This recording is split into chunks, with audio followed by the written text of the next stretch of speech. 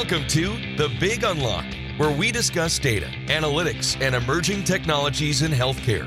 Here's some of the most innovative thinkers in healthcare information technology talk about the digital transformation of healthcare and how they are driving change in their organizations.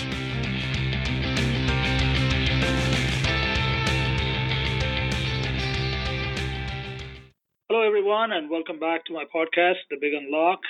This is Paddy, and it is my great privilege and honor to have as my special guest today, Colt Courtwright, Director of Corporate Data and Analytics at Premera Blue Cross. Colt, welcome to the show. Paddy, thank you for having me. You're most welcome. Now, for those of us among our listeners who may not know who Premera Blue Cross is, would you like to share a little bit about the company? Sure. So we are a Blue Cross plan. We're headquartered in Washington State, just out of Seattle. We cover a little over 2 million lives, and our primary markets are Washington and Alaska. For folks who may not be as familiar with the insurance market, we predominantly insure commercial individuals. So these are working age people, not retired Medicare or Medicaid populations. We are an insurer of choice for some larger name companies that people may know, like Starbucks, Amazon, Expedia, Weyerhaeuser, Microsoft. So we do tend to insure a lot of well-known companies that have a national presence, in addition to local employers in Washington State and Alaska. That's great. That's, I think, a wonderful introduction to Premera. And of course, I love the Pacific Northwest. So I'm looking forward to my next visit to Premera sometime soon. Excellent. Well, give it a few more weeks. I'm literally looking at snow, so it's unusual for us at this time of year, but we actually have snow coming down. All right. So, Colt, so you are heading up the analytics function at Premera. So tell us about how the analytics function is set up at Premera, and what are some of your primary focus areas? Where does the function sit within the organization? Who it reports to? Can you just talk to us a little bit about that? Sure. So I lead corporate data and analytics. That's really an umbrella organization that provides services throughout Premera. Insurers tend to be heavily data-driven. And so under this umbrella includes the large production data assets like data warehouse, data science platform, data lake environments, the large containers of information that analysts and actuaries and underwriters use as part of normal insurance business. And then I have consolidated responsibility for sales analytics and reporting, marketing analytics and reporting, clinical and operational analytics and reporting.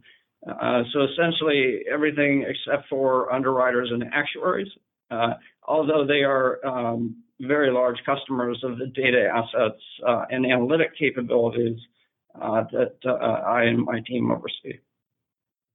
Right, and that's interesting. And I'll come back to the comments you made about marketing analytics versus all the other types of analytics related to your clinical data and member data. Mm-hmm. So, well, let me start with this. There's a big focus on population health management today, and there's obviously a need to understand patients or members holistically by using data from multiple sources, right? So, in addition to your own claims data, what kind of data are you now using, and how are you using them? Can you give us a broad overview of that? Sure. The way I might answer your question in the beginning is we think about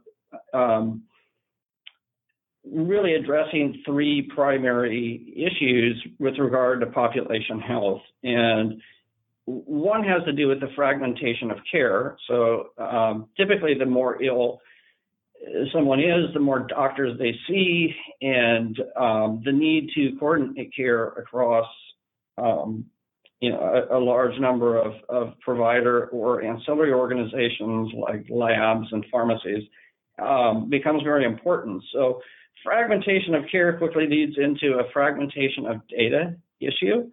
And we've spent considerable time trying to get our arms around that, and I'll maybe talk about that in a minute.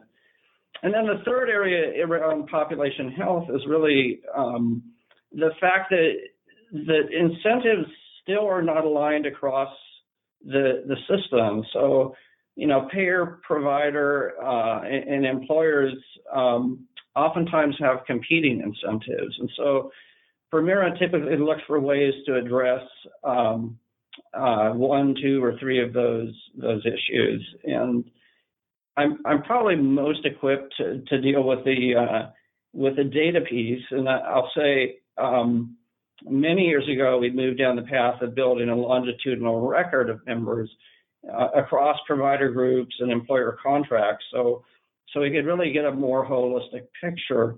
And then we moved down the path of working to share that data with our own clinicians, case managers, mental health professionals, pharmacists, medical directors, to be able to better engage with members in supporting their own personal health within population health. And so those are longstanding efforts that we've pursued, and those have moved into new capabilities around interoperability, where traditional claims data has been really added to significantly by bringing in electronic medical record information. And we've been able to do that across a number of states. I can talk more about that in a minute. But having access to lab results, pharmacy information, detailed clinical CCDA, ADT type information is really a significant addition to providing a better longitudinal member record for Premera and then ultimately our provider partners. Right. So let's dig into that a little bit, and maybe we do a rapid fire of a handful of different data types that are now emerging as important sources of insights about patients in your pursuit of this meaningful longitudinal patient record and a 360-degree view of the patient as well, or the member, as you might. So let's start with the rapid fire. Let's start with EMR data. How are you going about integrating clinical data, specifically EMR data, with your claims data? So today we have two primary efforts underway to capture that data. We connect to an HIE in Alaska. They invested in that state with a capability that in real time consolidates, pushes and pulls medical data across provider systems in Alaska. And we likewise receive that data in real time in Premera. So you can imagine that if you are a member that goes to the ER and you hand over a Premera card and your ID, the system identifies you as a Premera member, and we know that you're in the ER in under a minute. Okay, so that's one example of how we're integrating to EMR data. Another example is we have a commercial partner that operates across a number of states that focuses specifically on ADT data feeds.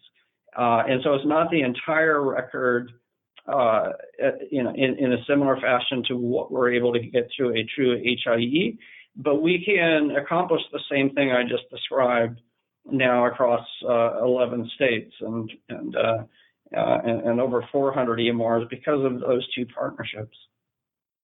That's interesting. So is that therefore the optimal or the easiest way to get access to EMR data? In other words, work with somebody who put in the work of aggregating EMR data from multiple providers and multiple EMR systems. Is that the best way to obtain that data in today's context? So it is certainly an accelerator, right? So that's why healthcare information exchanges, I think, are getting more traction than older ideas that people were pursuing that were a little similar in the 90s and early 2000s. Instead, the healthcare information exchanges are making traction today, and they are a huge accelerator to be able to get access to this information for the benefit of the member and other providers.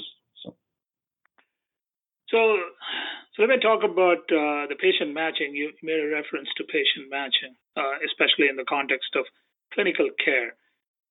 You had also mentioned that part of your responsibility was marketing analytics. So for your marketing function, you're targeting your healthcare consumers, your existing members, or potential members, as the case may be.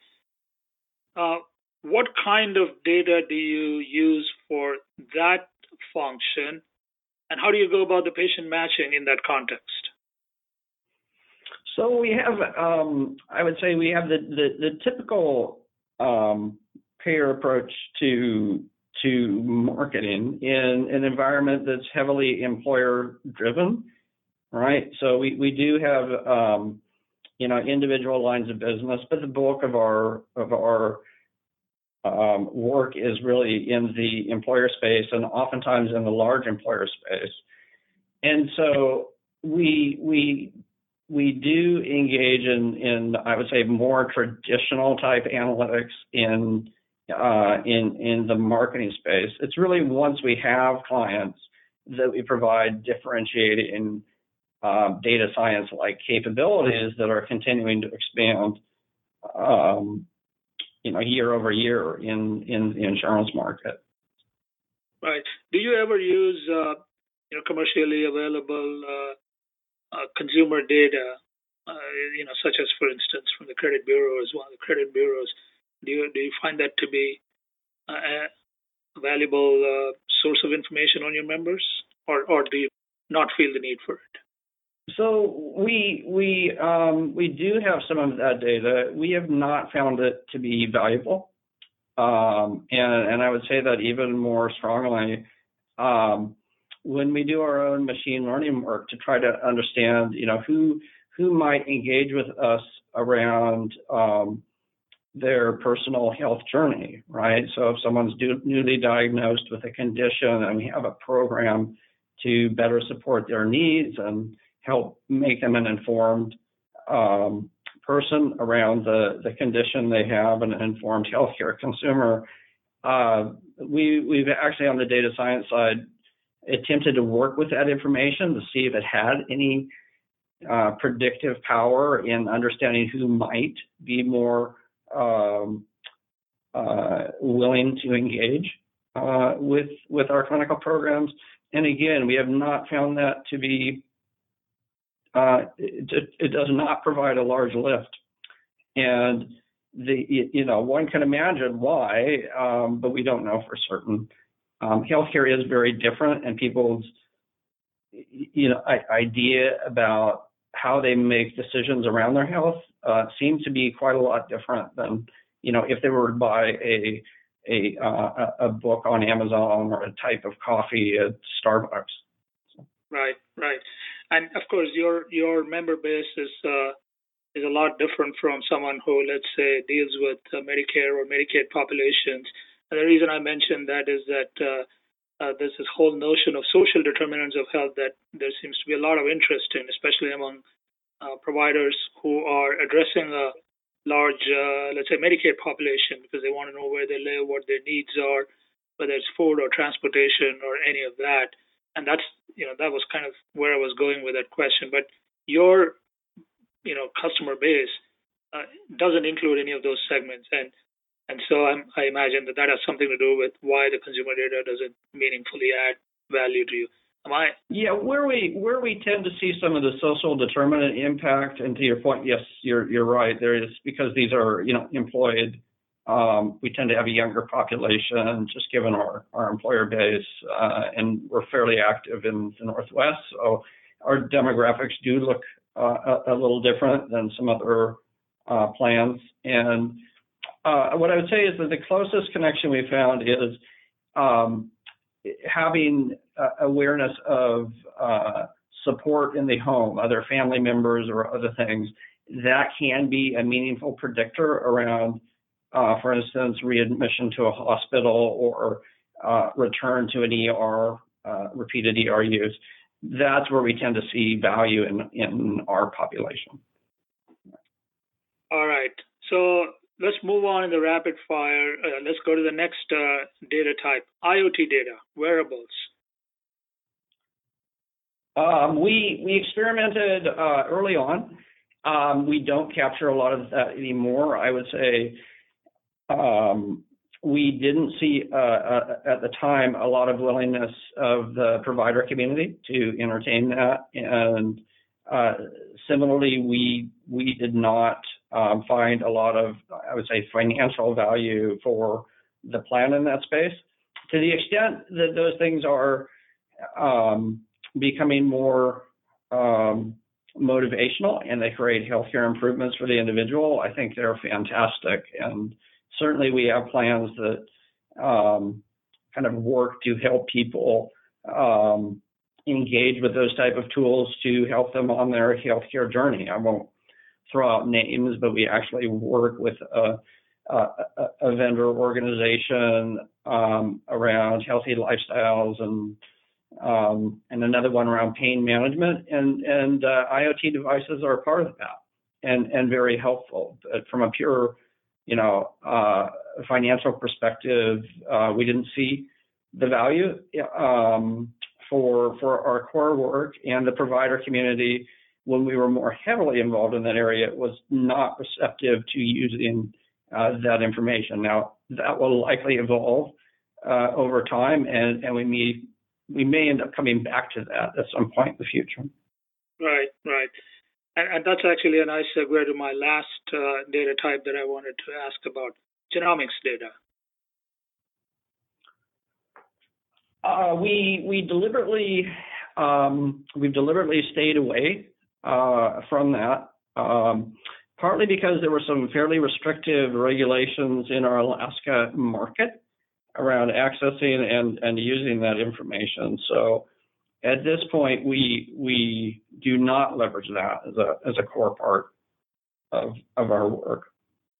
Do you see a future? Do you see potential for genomics data to be an important part of understanding patients and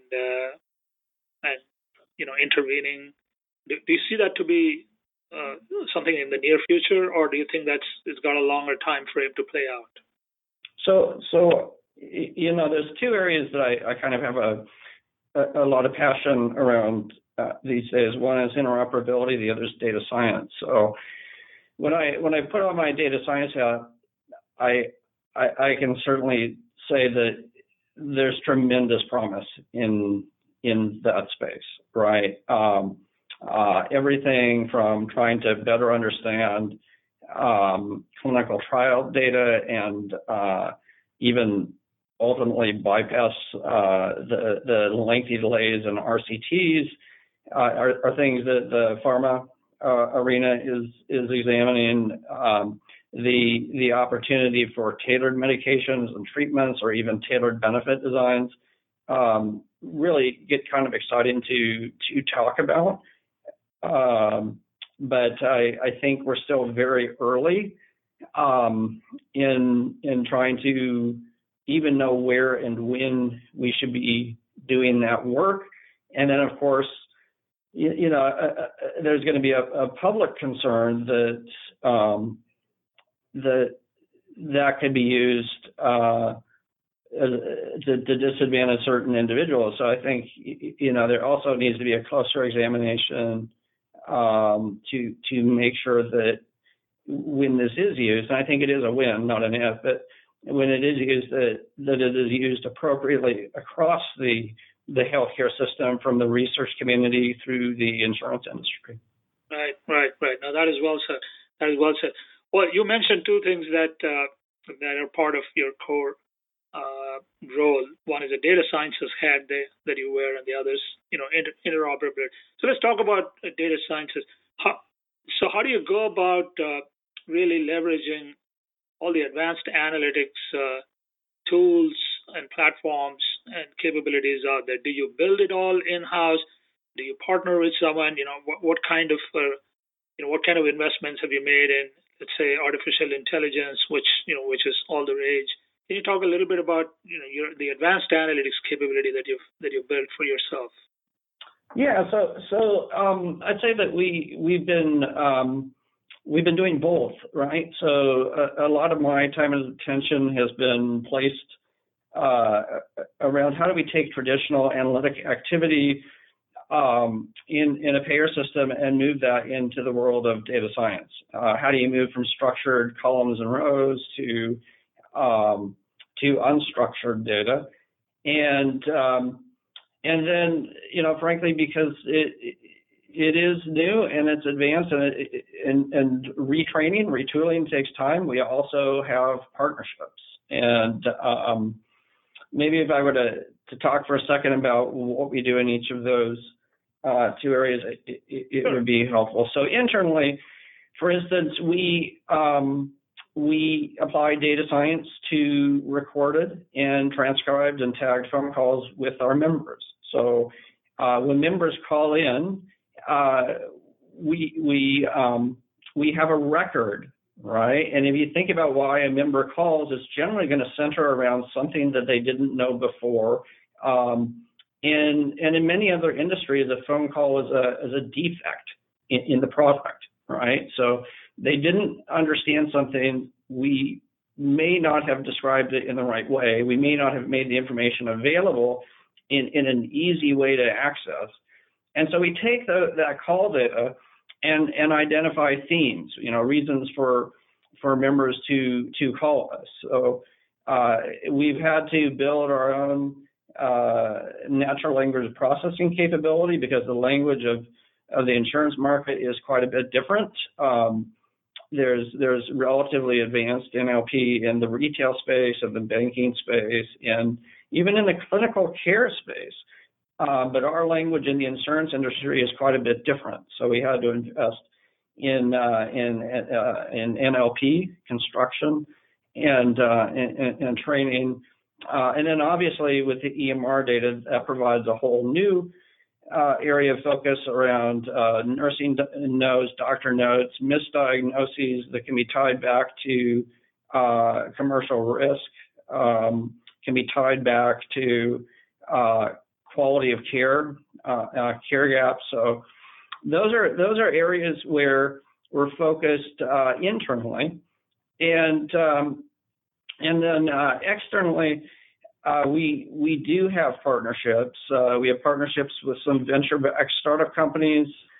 We have an affiliation with Stanford University, for instance, and we're trying to leverage the best and brightest thinking in that space, and continue to move forward with predictive capabilities that sometimes require either unique talent or additional data that partnering with another organization can provide. Right. Now, you mentioned interoperability, which is the other piece, and from what I understood from your earlier comments, by virtue of the fact that you have this relationship with a fairly robust HIE, you are able to get all of the information aggregated and presented to you, possibly through one interface, one API, and that can vastly simplify things from a technical interoperability standpoint, right? But that still leaves the question of semantic interoperability, which is what I think you alluded to when you talk about the language of the insurance industry and how that overlays on the language that the providers use or any of the other participants in this new data ecosystem may use. Can you talk a little bit about how you address that?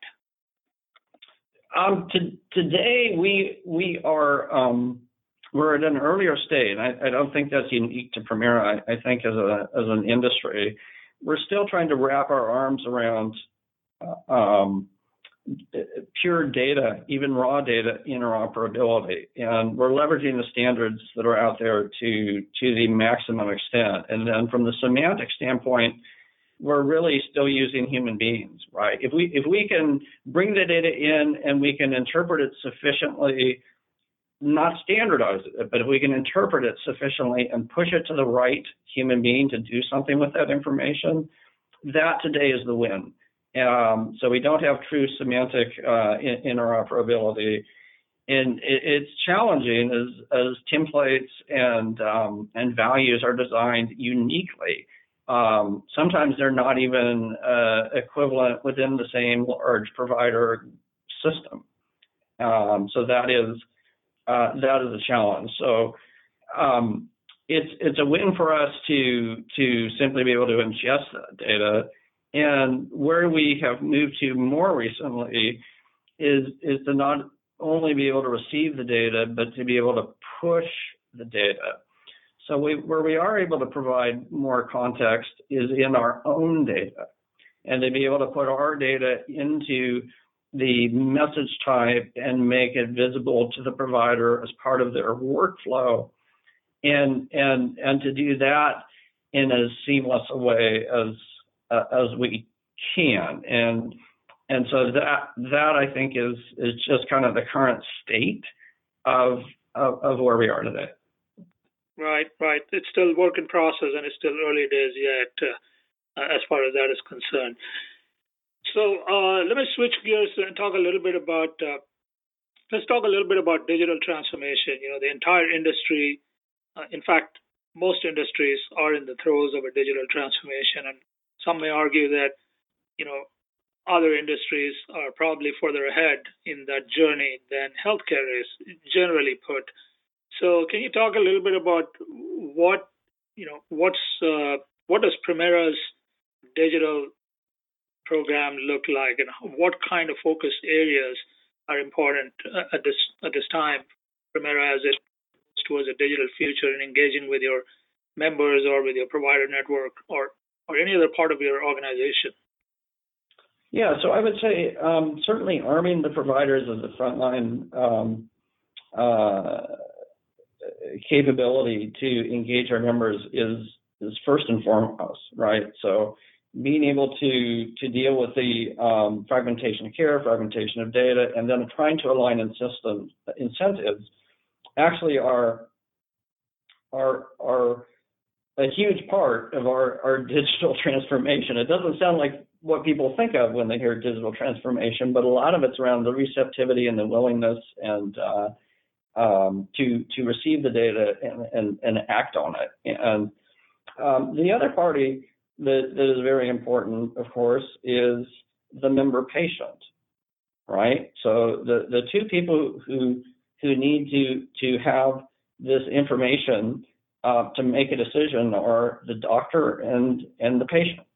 Right. And so where we've made progress on the member side is that we are using interoperability. So when we know that you make an appointment with a doctor, and we have that capability to do mobile scheduling through a partnership we have. It's one of the other venture-funded organizations I was mentioning earlier. That we will provide you, when you have your appointment, with an updated record, for instance, of your pharmacy history. So you don't have to remember that when you meet with the doctor. And the doctor can have insight into, are you filling the medications that they prescribe? So if that's data we have and the provider doesn't, they know if they prescribed medication, we know if the member filled it. And oftentimes the member doesn't remember to tell the doctor that they actually have this other medication that they're taking, and that can have a profound impact if the doctor makes a care decision in a new appointment. So we're empowering the member with data where and when they need it, and then we are also working through transparency, and that's been a challenging topic in healthcare for a couple of decades, but we do through this other partnership have mobile capability. So if you as a member choose to accept participation and use of the app, we will help you find a high-value physician, whether it's a primary care doctor or a specialist. So. Right, that's very interesting. That's fascinating, actually. So I want to touch on something else, more recent development. I was at HIMSS a couple of weeks back. It was last week, I think. It sounds like 100 years ago. And one of the big things that dominated the conference was the new proposed ruling by the Health and Human Services and the CMS, which was around data interoperability. But it was also about a number of other things. And essentially, the focus was on providing data transparency to patients and putting the power back in the hands of the patients in terms of having access to their medical records without having to either pay for it or go through a lot of effort just to obtain it. And so, I'm told it's an 800-page ruling. And so, do you have any initial thoughts on what that means for health plans such as Premera?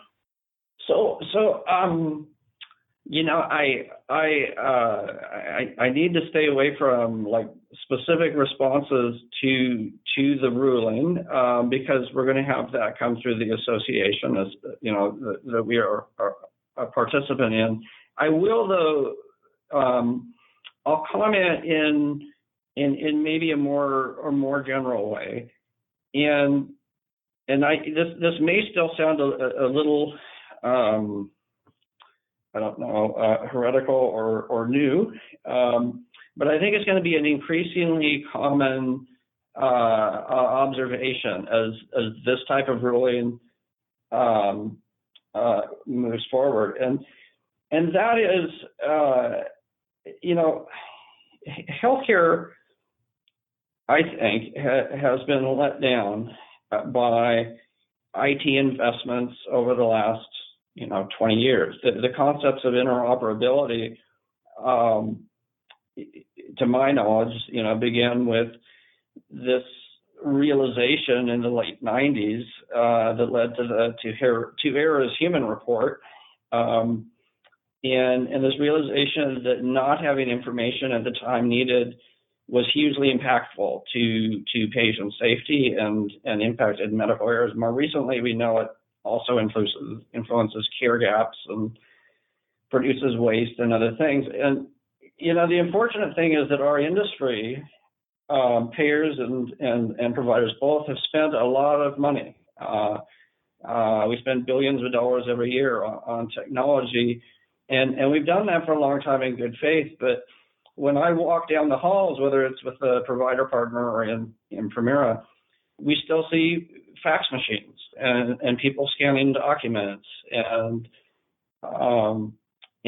so I think again we've been let down by a lot of IT investments, and so what I like about this ruling is there's new pressure, right? I would say it's a culmination of nearly 2 decades of observations around the impact of not having interoperability. And it's topical now. And I think it's going to be one of the most topical things that we talk about in the healthcare system over the next 5 years. So I think this puts pressure on future investments to actually accomplish the mission, stop pushing paper around, stop having people call each other to share data. Let's do this in a modern way. We don't carry our bank record when we visit a bank across town to get our money. We're expecting that their system, their ATM, is going to be able to know, about us and the ability to access that information, and the dollar amounts are going to be correct. And so, from a computer standpoint, it's a data problem, a data liquidity, and a data exchange problem. So I think it's good. The 2 most important things that I've seen are the one you mentioned, member access to their own record. I think that opens up a ton of new opportunities. So you mentioned, for instance, genomics. Based on the member's interest, there could well be other industries that crop up that help advise people and support them.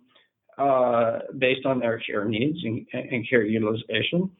And the second really important thing is no data blocking, right? So we need to make sure that systems are communicating and that there's not any one party because of how they might be incentivized today to stop data from being exchanged appropriately and freely to support healthcare delivery.